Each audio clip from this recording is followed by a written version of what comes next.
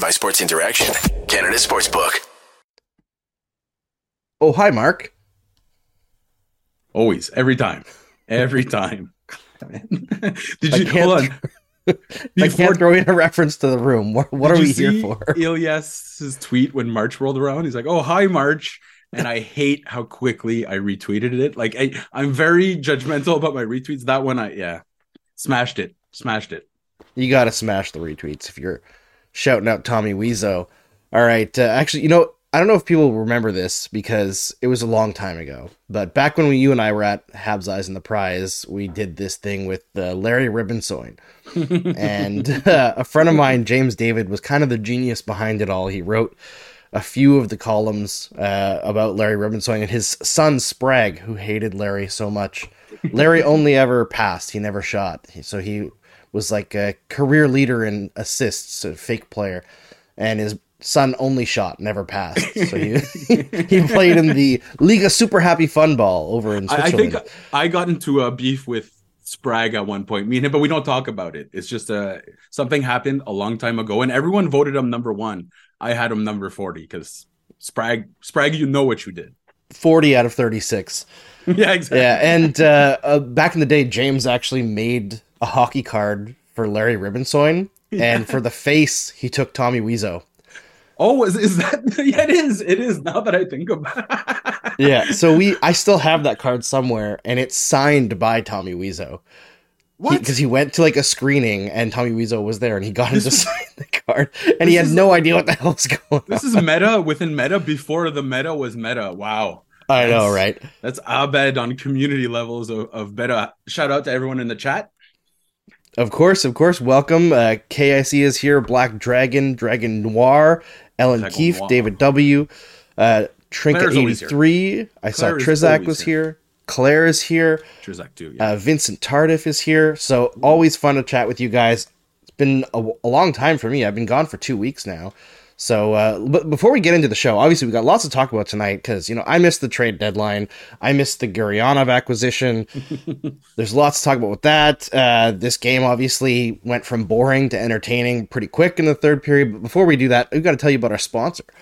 You want to bet? Then get in on the action at Sports Interaction.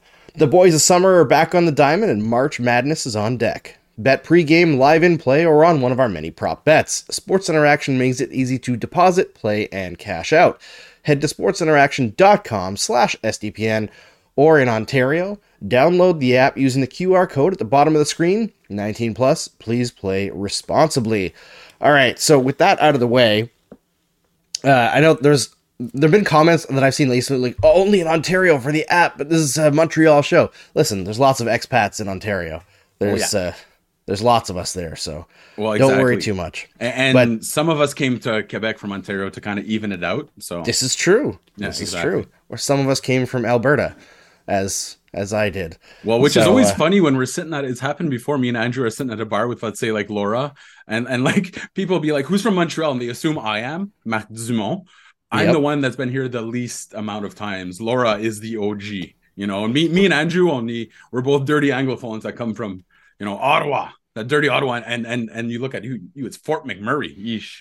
Yeah, I know, right? And it's actually it's been almost 18 years since I moved to Montreal now, which means you're more of a Quebecer than an Albertan. Yeah, it'll be half my life that I've lived in Quebec, which is pretty fun. And I was reminded by my mom this week, past Friday. Because I was like 18 years, I'm thinking about like timelines, right? When I was in grade 10, my dad had cancer. So this Friday that just passed was my dad's 20 years cancer-free. Oh, now that's an anniversary. So cool. That is right? Very so cool. I'm just shouting him out here. I don't know if he's going to watch. I don't know if he watches it all, but we'll see. But we do have someone my dad from Ottawa watching right now, and it's Dennis Imisaku from our good friend on Twitter. And also Ellen is watching from St. John's. We got people all over the world right now. That's the cool part. And Matthew Gregory, I don't know if I recognize your name, but welcome aboard. Absolutely. Tonight. And I shout out to JN, says that I look very different. Sharp bud. Thanks. I buzzed off the beard after I got my wisdom tooth and the cyst in my jaw out just to see how much swelling there was. Yeah. And see if I got any bruising, but never really swole up, never really got any bruising, and then I got a haircut because it was out of control. We had to force Andrew to not come back on the show because you know he's a workaholic. This is true. Also, Andrew, if I was running casting for, let's say, like Sons of Anarchy, I would cast you as like a mid-level thug right now. If you just put some chains on and maybe like on a bike. Here, I'll hide that. Yeah, okay, all right. So no, actually, you're no longer good for the part. I'm sorry about that. Yeah, there you go. But you know what? I do have a cool shirt on. I don't know if anybody watches What We Do in the Shadows, but best show on Manhattan. This is how we talk in Tucson, Arizona. Anyway, we're going off on a few tangents here to start, but it's been 2 weeks. I'm out of practice. What do you expect? All right. Kay is upset that I had no swelling. Yeah, I'm just indestructible, apparently, except for my ankles, which are brittle as possible. So the whole game, I'm looking at Mike Matheson and thinking, man, if I could skate like that, I'd never take the skates off. What a player. But you know what? You get to a point in your life where you have one bad ankle injury. And like I was thinking last night as I was going to bed, remember when I screwed up my ankle last year when I went solo camping? It's still all messed up and it's been about a calendar year. So eventually your body just stops recuperating. And that's that. You've hit that point, my friend. Well, I messed up my ankle when I was like 19. Yeah. And game over, man. Never been the same. Then because of compensating for that one, I messed up the other one. So yeah, well, there you go. Then you're even. Shout out to Chuck Smith, who's in Ontario but from Newfoundland. Well, where in Newfoundland? That's the important part. We got to know. For sure, we love the Newfoundlanders. My family is on my dad's side originally from Newfoundland. Really? The Hancocks from Gander and the Berkshires from Clarenville, St. John's area. They're all around, but yeah, we're kind of from all over Canada. Well, and also you're going to have a lot of people from out east that end up in Fort McMurray. Whether everyone from New Brunswick ends up working in Fort McMurray. Every single person this is true that I've ever met from New Brunswick ends up in Fort McMurray. So it's one big happy family in Canada, right? Absolutely. Although not really. Everybody hates each other. Exactly. Well, in one big happy family in here at least. All right, let's talk about this Habs team. I do want to talk about the game, but I want to just recap a little bit on the trade deadline because you guys did the trade deadline show, and man, what a fantastic job you did. Everyone from top to bottom, it was really incredible. Good. I got to watch a little bit. For those who didn't see, I posted a video. I was making dinner while it was going on, and my youngest Miles was helping me. And Mark was on a segment, and he goes, "It's Mark! It's Mark!" He was like so excited to see Mark on the show. That stuff melts me inside. Like I'm always like, no, I don't need kids in my life. I'm really happy doing because when I want to leave my house, what do? I put my shoes on and I leave my house. Okay, I know that's something that you can't do, but stuff like that, I'm like, oh, it really gets me right here. So shout out to Miles and Dylan. Yeah, they have. I mean, Dylan's on March break now, so he's going to have a lot of fun this week. But I do want to just talk about the trade deadline a little bit because I feel like part of what's fun about this show is we get to get into the fun times for sure, and you get hyped up. But we also get to play the peacemaker in the stress out, right? And I feel like Habs fandom is so anxious right now because they've seen coming off of the All-Star break, the Canadians went on this little win streak, and everyone was a little bit upset about it because they're pushing themselves out of the Bedard sweepstakes, and they're paranoid about Florida, who's been a lot better the last couple months, maybe pushing that pick out of the sweepstakes as well. And then the trade deadline comes, they really only sell Dadonov, so people are freaking out about that. And I gotta say, my overall opinion, I don't know how you are, Mark, because I wasn't able to watch everything while I was out because, the late games, all that, and then weekends with the kids. But I think people need to relax a little bit. I don't want to tell people how to feel, but the Canadians are going to be okay. There's, still a slim chance at Bedard, but I think what we have to remember is there's just no chance they were going to out-tank teams like Chicago or Anaheim. Or even Columbus, who's actually the worst team in the NHL right now, which is funny because we only talk about Chicago, and Anaheim did everything possible to have the best odds at first overall, and they had injury luck kind of like the Habs, and yet they still are not bad enough. I don't know why I was going to use turd as a verb there, but they still aren't bad enough as Chicago and Columbus. So it was not realistic whatsoever for the Canadians to reach that point. No. Yeah, and the fact is, you're tanking for a percent chance, right? Yeah. It's not actually tanking for the number one pick. There are no guarantees. Yes. Yeah, I mean, and look at the New Jersey Devils last year. They were nowhere close to getting second overall, right? Mm-hmm. They got second overall. Things like that Colorado. can happen. Colorado, they thought it was going to Yep. be amazing. First overall pick, they had to drop to 4th. You know how heartbreaking that is until you pick a guy like Cale Makar, and that's the point here. Even if they don't get the first overall, it's no excuse. You go out, you get a good player, and that's going to be a huge boon to the franchise. Yeah. Now the one thing that I will say about the draft that is a little bit concerning is there seems to be a lot of talk about the Canadians, if they were to have like Matvei Michkov fall to them at 7, of passing on him. I heard that too. I don't get it. if they if you were to pass on him at like 3 and take Carlson, I can kind of square that circle. Yeah. But at 7, I feel like that would be a big indictment of Hughes and Co. and the brain trust in drafting. That's a little bit, but we're not there, right? We don't know yet. No, but I did hear this as well from a couple sources. I don't, given my history of the team, I'm not going to go put that out there. But what I read online is the same stuff that I had heard. And to me, there's one common theme here, and we're talking about Dvorsky and Reinbacher. There seems to be in Nick Bobrov's history, and I don't want to necessarily rehash this as we did today, but a lot of misses on high-end European players. And we're not saying Juraj Slafkovsky is a miss, but what they did there is they kind of fell into the recency bias, that the trap that a lot of teams did. And it's almost to the point that when Nick Bobrov is involved, if you auto-picked for points, you would have ended up with much better players. So to me, the key for the Canadians, don't galaxy brain this. Go with who you think is the best. And I know you're really pumped about development, but raw talent is important as well.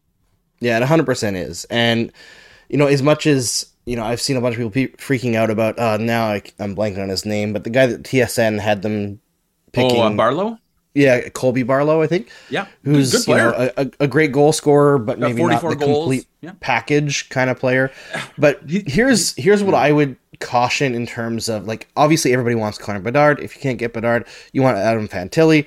But the best team in the league right now has no top 5 picks on it. I don't think Charlie Mack. I think he's like lower end of the draft. Yeah, Boston. Like Taylor Hall. Yeah, okay, Taylor Hall. Yeah, but he's not a big Taylor Hall's a second liner. No, but right? That was such a Twitter answer because I knew exactly what you meant. But what I'm saying is, like, that team's not built around top end picks, right? They got lucky for sure. Pasternak's like 25th. 26th. Yeah. One spot before the Canadians took Nikita Scherbak. 25th. I remember that quite clearly because I was in charge of the EOTP draft, and Pasternak was there at 26 or 25, and that's who I took. But I just don't think it's a valid excuse. And let's not forget, they got the number 1 overall last year, right? Like this idea that you need a number 1 overall in back-to-back years, of course it's a boon, but it's also a little greedy. You know what I mean? Like, if we were other teams, we'd be looking at the Habs right now with a bit of a okay there. Like, it's a little embarrassing. So at the same time, I'm like, when's the last time the Canadians had a full-on franchise forward? It's about time. There's part of me that just believes it's destined anyway, because like you saw the Leafs get it, and you're like, come on, let's even it out here. Yeah. But wouldn't that be fun probably for the NHL? Not. It would be great. And as much as people are like, oh, it'd be great if he was in Arizona, grow the game. Listen. The NHL is so focused on growing the game. You know what actually grows the game? The best franchises in the sport being great. And I've always maintained that for the Leafs. And I know this is not the place to say it, but when the Leafs are good, the NHL makes a lot more money. It's better for every single team in the NHL. But hey, listen, there's also Leo Carlsson here that we're like, there's also Zach Benson. There's also Will Smith. There's also Mathieu Savoie. Like, I would avoid Dvorsky and Reinbacher, honestly, and I don't know how Nick Bobrov feels about that, but there's a lot of talent, and if Michkov is available, personally, I have him 2 right now in terms of talent. Anywhere from 1 to 10, you don't pick him. I feel like you just said there, it's been so long since there's been a game-breaking presence, and he has that potential. You'd be stupid to avoid it. Let's be perfectly honest. Don't galaxy brain it. Go for the guy with the high rating. Yeah, it would very much be like a bit of a black mark on what they've done so far. But again, we're not there yet. But then there's guys like Lane Hudson, who just set, as Ellen Keefe mentioned earlier in the chat, just said, the record for most points in the last 30 years by an under 19 defenseman, 7th in the NCAA for points per game. He led all defensemen in scoring. I mean, I don't want to get too excited. And yeah, the guy weighs 30 pounds with nails in his pocket, soaking wet. But man, like the Canadians have never had a prospect like Blaine Hudson in their system. Never, not even close. Not Subban, not anyone else. Yeah, I mean, the fact that his closest comparable right now in terms of historical NCAA production is Brian Leetch. Oh, yeah.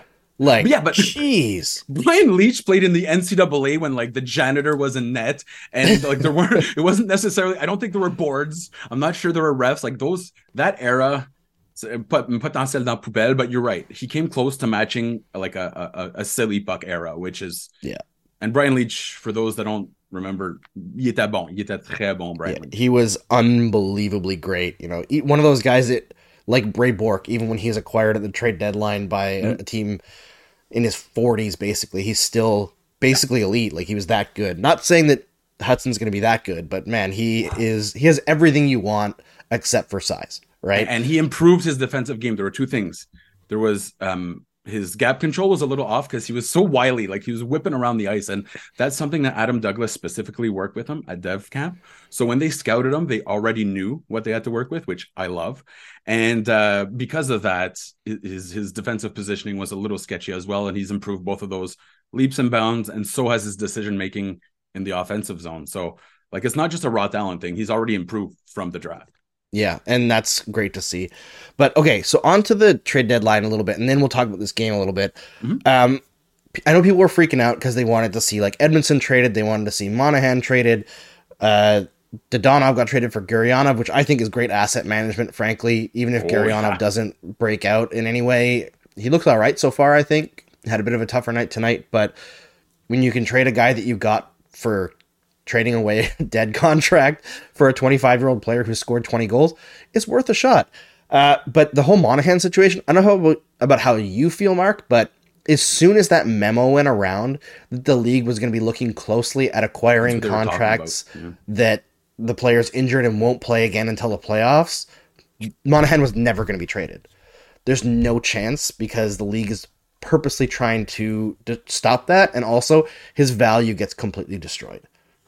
It's, to me, I felt like it was they're almost showing proof of life for guys like Edmondson and Monahan, you know, like, oh, Monahan's at practice, like he's not taking any hits, but look at him. So it almost got to the point that they were trying too hard. I will say this. Yeah. I don't know if you can blame, okay, here's the timeline. On December, I believe 1st, you play the Flames. It makes sense to let him play there, even though he came in with a boot, right? Like, fair play. He wanted to play that game. That's kind of the player pushing the envelope, right? And if you don't play him, that looks bad for, like, you go into Vancouver territory. You know what I mean? Yeah. For like being shitty towards players. The next game he played against Edmonton. Now that's questionable. And then the game that he played against Seattle, that's 5 days later. You have enough time between there to figure it out. Vancouver? Vancouver, Seattle. Yeah, he left against Seattle. Or no, was it either?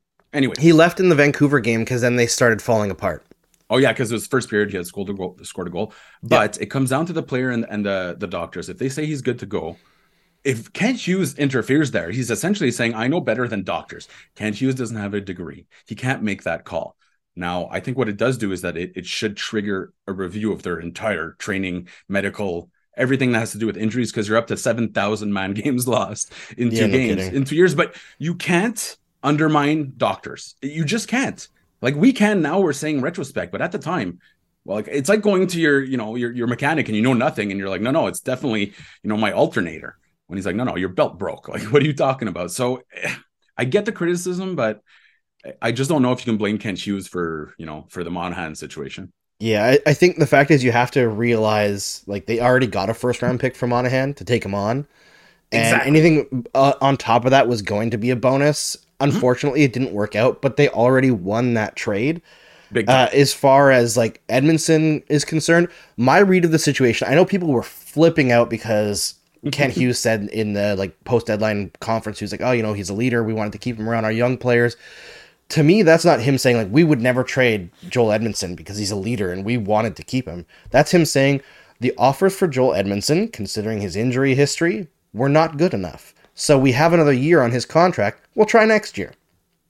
Fair enough. I'm just thinking, when's the last time you heard about a defenseman and he'll be 30 with chronic back issues that miraculously got rid of his chronic back issues and somehow, like, again, it's a medical thing, so I am talking out of my ass a little here, but very unlikely. Just like take the back injury out of it. It's unlikely that a guy like Edmondson at 30 will suddenly get better. But if you add the chronic back issue, there's a reason it's called chronic. It's because it doesn't go away. So Yeah. I know that, but in my opinion, even if the deal was a 5th-round pick, boom, it's gone. There's plenty of leaders on the team. That ice time goes to younger players and spare salary cap, so you can go get more contracts next year and get more Monahan style picks. Does that make sense? What might benefit them with Edmondson next year is guys like Barron, Gooley, Harris will be taking more ice time away from him. So he'll be put in a more cushy situation. That could be, yeah.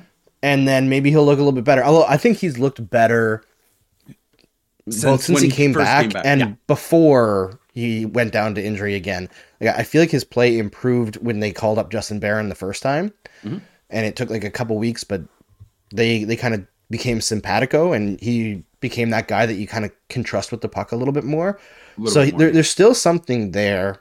I wouldn't play him with a young player. He looks good actually, besides Savard or with Matheson. His numbers are actually pretty decent.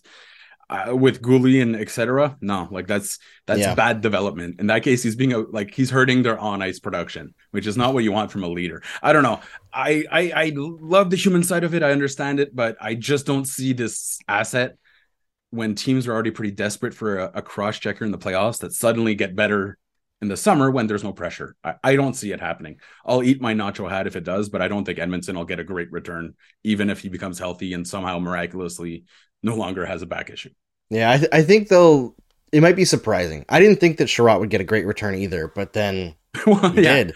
And then he got a big contract from supposedly the best GM in the league from Steve Yzerman. So I think those guys just always have value. Do you know what I mean? Like, as long as they can move, and Edmondson is still a decent quality skater. Yeah, but Sherratt didn't play 45 games in 2 years either. Like, let's keep in mind. That's true. Edmondson played 20 games last year. Like, this year he's gonna maybe get to 60 in 2 years. That's less than 50% of his last 2 years. All I'm saying is that back issues don't get better as you get to that age. Let's be honest. Yeah, I know. Trizak says we'll get Edmondson on DDP yoga. That's like the big thing, and I've seen that for years now. All right, let's talk about the show a little bit, because we don't need to make excuses for Kent Hughes. I just wanted to put some context on the trade deadline that I don't know if you already did, but I just wanted to say my piece. But I'll add this, is that he was really handcuffed by injuries. Let's be perfectly honest, because that removed all the possibilities during the season. And I will say that fans were perfectly fine to be disappointed, but at the same time, there are very good reasons why they weren't active. The Canadians will be busy in the summer. This was never meant to be their big activity day. Yeah, and the other thing is, last year, yes, Kent Hughes absolutely crushed the trade deadline. Yeah. He does not have assets on the team this year that are anywhere close to Lehkonen, Toffoli, and Sherratt.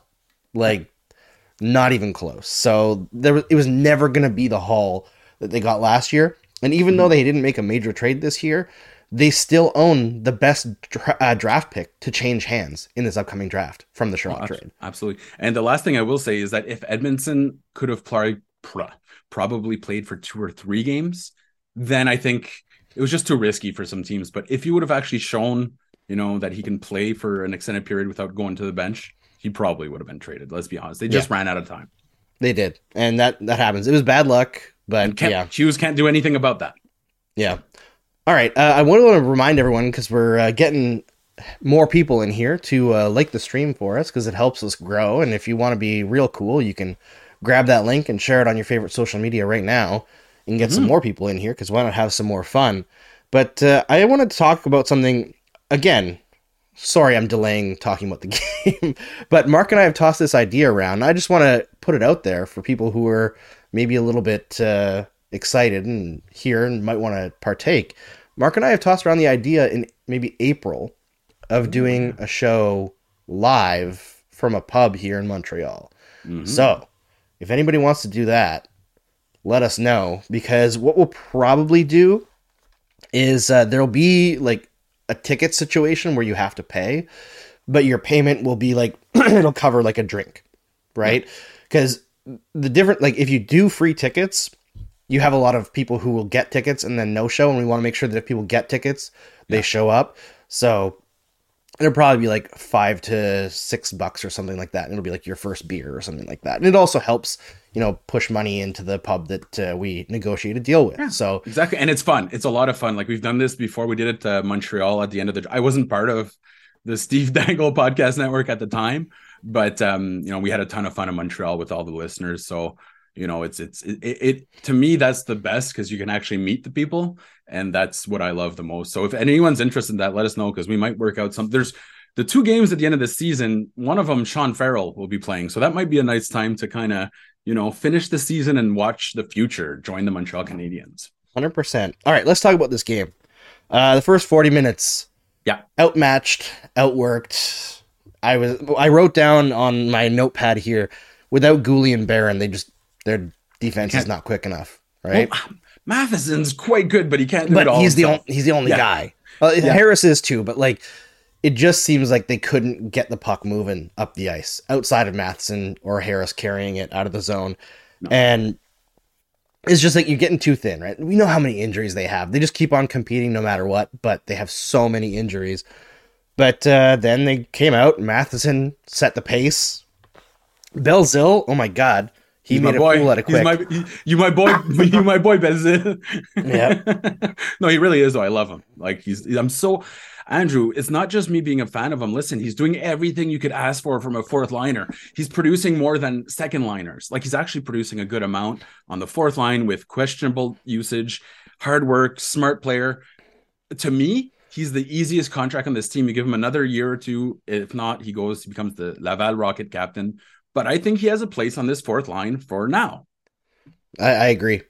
I don't think there's any rush to move him off the lineup. I would say next year, somebody's going to have to outwork him and outsmart him in training camp. Which is going to be difficult.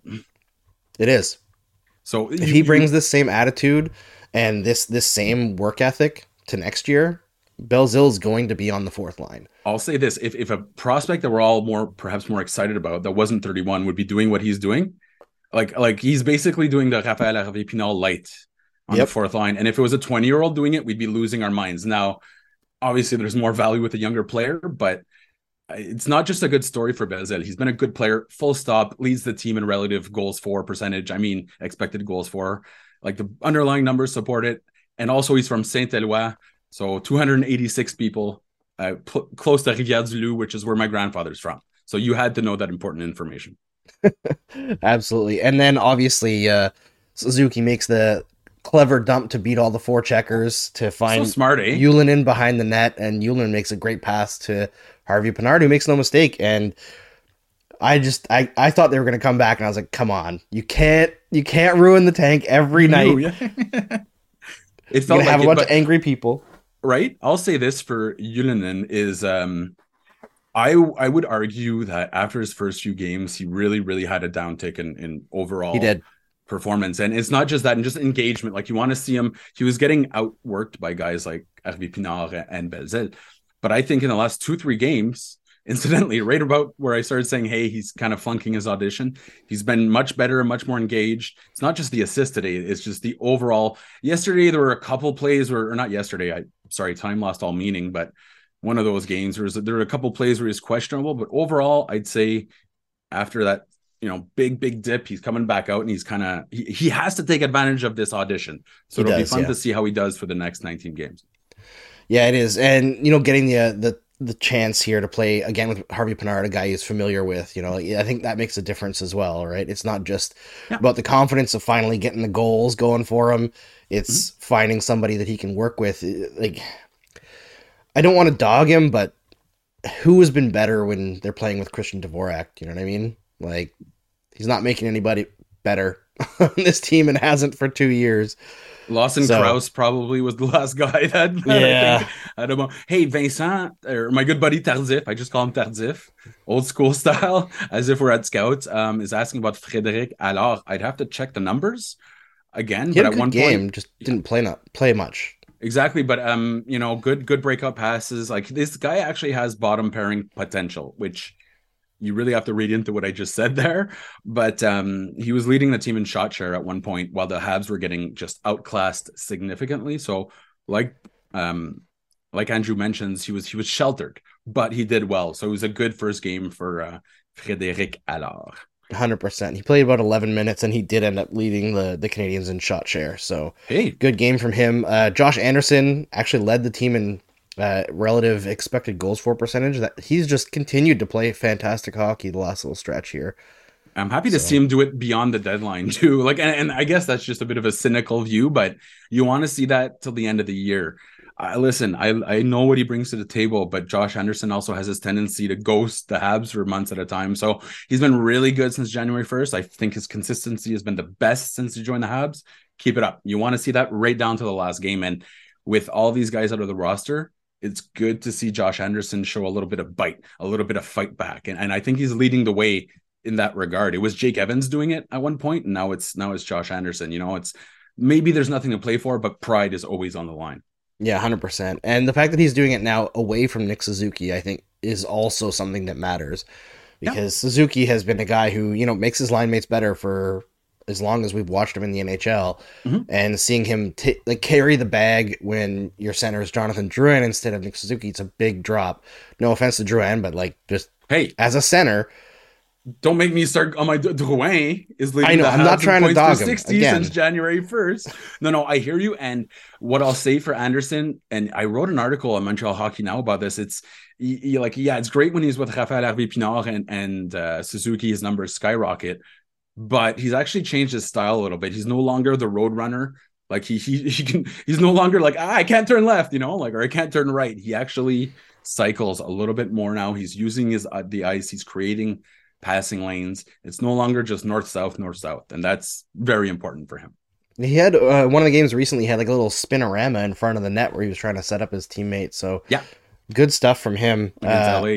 Kay says maybe benefit from working with Adam Nicholas. It could be for sure. You know, as much as you don't necessarily develop. I mean, as much as you don't necessarily develop too much past the age of like 24 or so in the NHL. That you can break. Yeah, you can build new habits or break bad habits and add new things to your game. That's how some of the players who are, you know, older in this league stick in this league. Look at Erik Karlsson. He is not the player that he was with the Ottawa Senators. Smart guy, though. He still can't pivot on one of his ankles, right? But he's found a way around that by being extremely smart. And I'll give you one. Andrei Markov. Remember that? How he reinvented his game? Like he couldn't skate, but he could still, that's why I was calling him Vision. He could hit a guy miles away. He couldn't move. He literally, like his knees were about 12 years old each because they both got replaced. But yeah, smart players find a way to reinvent their game. And I wouldn't say that's Anderson's strong point. So seeing him change his style of play, very encouraging, very encouraging. Yeah, 100%. And one last thing that I wanted to talk about tonight is something that I noticed with Nick Suzuki, who didn't have a great night tonight, I thought. He had some good moments. But 3 or 4 times a game, Nick Suzuki goes in on the forecheck mark. And I don't know if you've noticed this, but it looks like he's not going to get to the puck in time. Like he's either going too slow or he's angled out by the opposing defender. Yeah. And then he gets the damn puck. And I don't know how he does it. He's smart. He's the extraordinarily smart. Yes, not time lost all meaning, but last game he intercepted a drop pass where such a good play. Like like he anticipated it so well, and he just had to lay back and kind of let the guy make the mistake. But yeah, Nick Suzuki's greatest asset is his intelligence, and it's on display. Even during that drought, he was making 5, 6, 7 plays a night where you're like, wow, that is absolutely brilliant. So yeah, I think that describes Nick Suzuki quite well. Even in one of his down nights, he impressed us like 3 or 4 times where we're like, God damn, that is some good hockey. He could have all zeros on the stat line and have the 5 best plays of the game. Yeah. Right?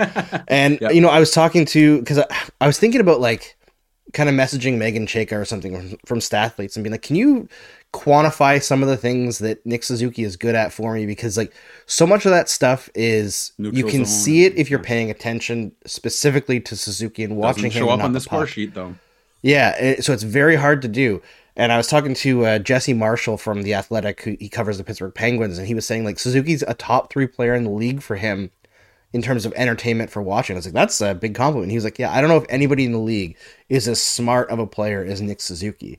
And yeah, he was talking about how he could make like a Suzuki highlight reel of just like goals. Smart plays. And he's like, I think it would be like 20 minutes. And I was like, please do that. And he was like, I'm going to do that. Like, all right, let's get this going. I love that. But also one thing I will say, which I feel like knock on wood here, have you noticed that every single if the Habs were an army right now, it would be Nick Suzuki like Jon Snowing it, like Game of Thrones style, you know, just alone waiting for the cavalry to come. Man, this guy's health is through the roof, you know. So in a season where the Canadians lose 7 players per game, Nick Suzuki has remained a rock, and you know, it's pretty encouraging to see, because he's not the biggest guy and he goes into dirty areas, but never seems to have any kind of, you know, we saw him this year. There were some issues, but those are issues we play through. Overall, Nick Suzuki is as sturdy as they come. Yeah, 100%. And when he does get hit, he pops right back up. It's rare for him to get hit, but yeah. All right, I don't want to keep everyone too long tonight, Mark, because The Last of Us is starting now on HBO/Crave in Canada, so I need to get to that. Look at Mr. Premium Subscription Moneybags over there with his... I share it with a friend's account. Yeah, pay that. Yeah, that's how Disney is for me, Disney Plus. I share it with my godson. So, and like, it goes from Star Wars or anything pretty rough to like Pat Patrouille in French there, you know, Pat Patrouille, which is, they're good shows. I'll admit it. And Teenage Mutant Ninja Turtles are coming back. So that's pretty exciting. Yeah, we're all about Bluey in this family, and the kids really are enjoying a show on Netflix called Hilda, which is really strong. Actually, Bella Ramsey, who's in The Last of Us, is the main character in Hilda. Hilda? I never heard of it. It's really good. I believe it comes out of the UK, but it's like about a girl living in a place called Trollsburg, and there's trolls and like all sorts of magical creatures. The whole thing is basically like, you're afraid of things you don't understand, and once you understand them, there's nothing to be afraid of. It's like really good messages for kids, so it's really cool, and Speaking really cool animation as well. Of really good messages, Kay, our de facto producer here, just reminded us to like and subscribe, show and subscribe to this stream, because I'm terrible at doing this. One last thing about kids shows. When I was my good friend had a child pretty young, so like when he was 17 he had a kid, so we were watching in high school, and it was the best show was Blue's Clues, because they had Ray Charles and stuff playing as the musical guests. So I don't know if the shows stand up now, but Blue's Clues, now that was the truth. Yeah, 100%. All right, we're gonna sign off the show here in a second, but Jeff Boisvert asked me to say a few words in French. Be careful what you wish for, because it's not going to sound good. You just can say, like, Je m'appelle Andrew Berkshire, right? Well, here's what I'll do. I'll say goodbye in French, and then Mark will take it home and say a proper goodbye en français. So, bonsoir, or I guess bonsoiré, because we're heading out. But merci beaucoup. We'll see you on Tuesday is the next one? Yeah, Tuesday. All right, Mark, take us out in real French. Grandement apprécié tout le monde, on vous apprécie tellement. Merci d'avoir venu sur notre stream. Faites certain de revenir, c'est mardi le prochain match. Mais même si vous ne revenez pas, on vous adore. C'est la seule raison qu'on fait ça. Merci beaucoup et à la prochaine fois. Merci. Game over! Powered by Sports Interaction, Canada Sportsbook.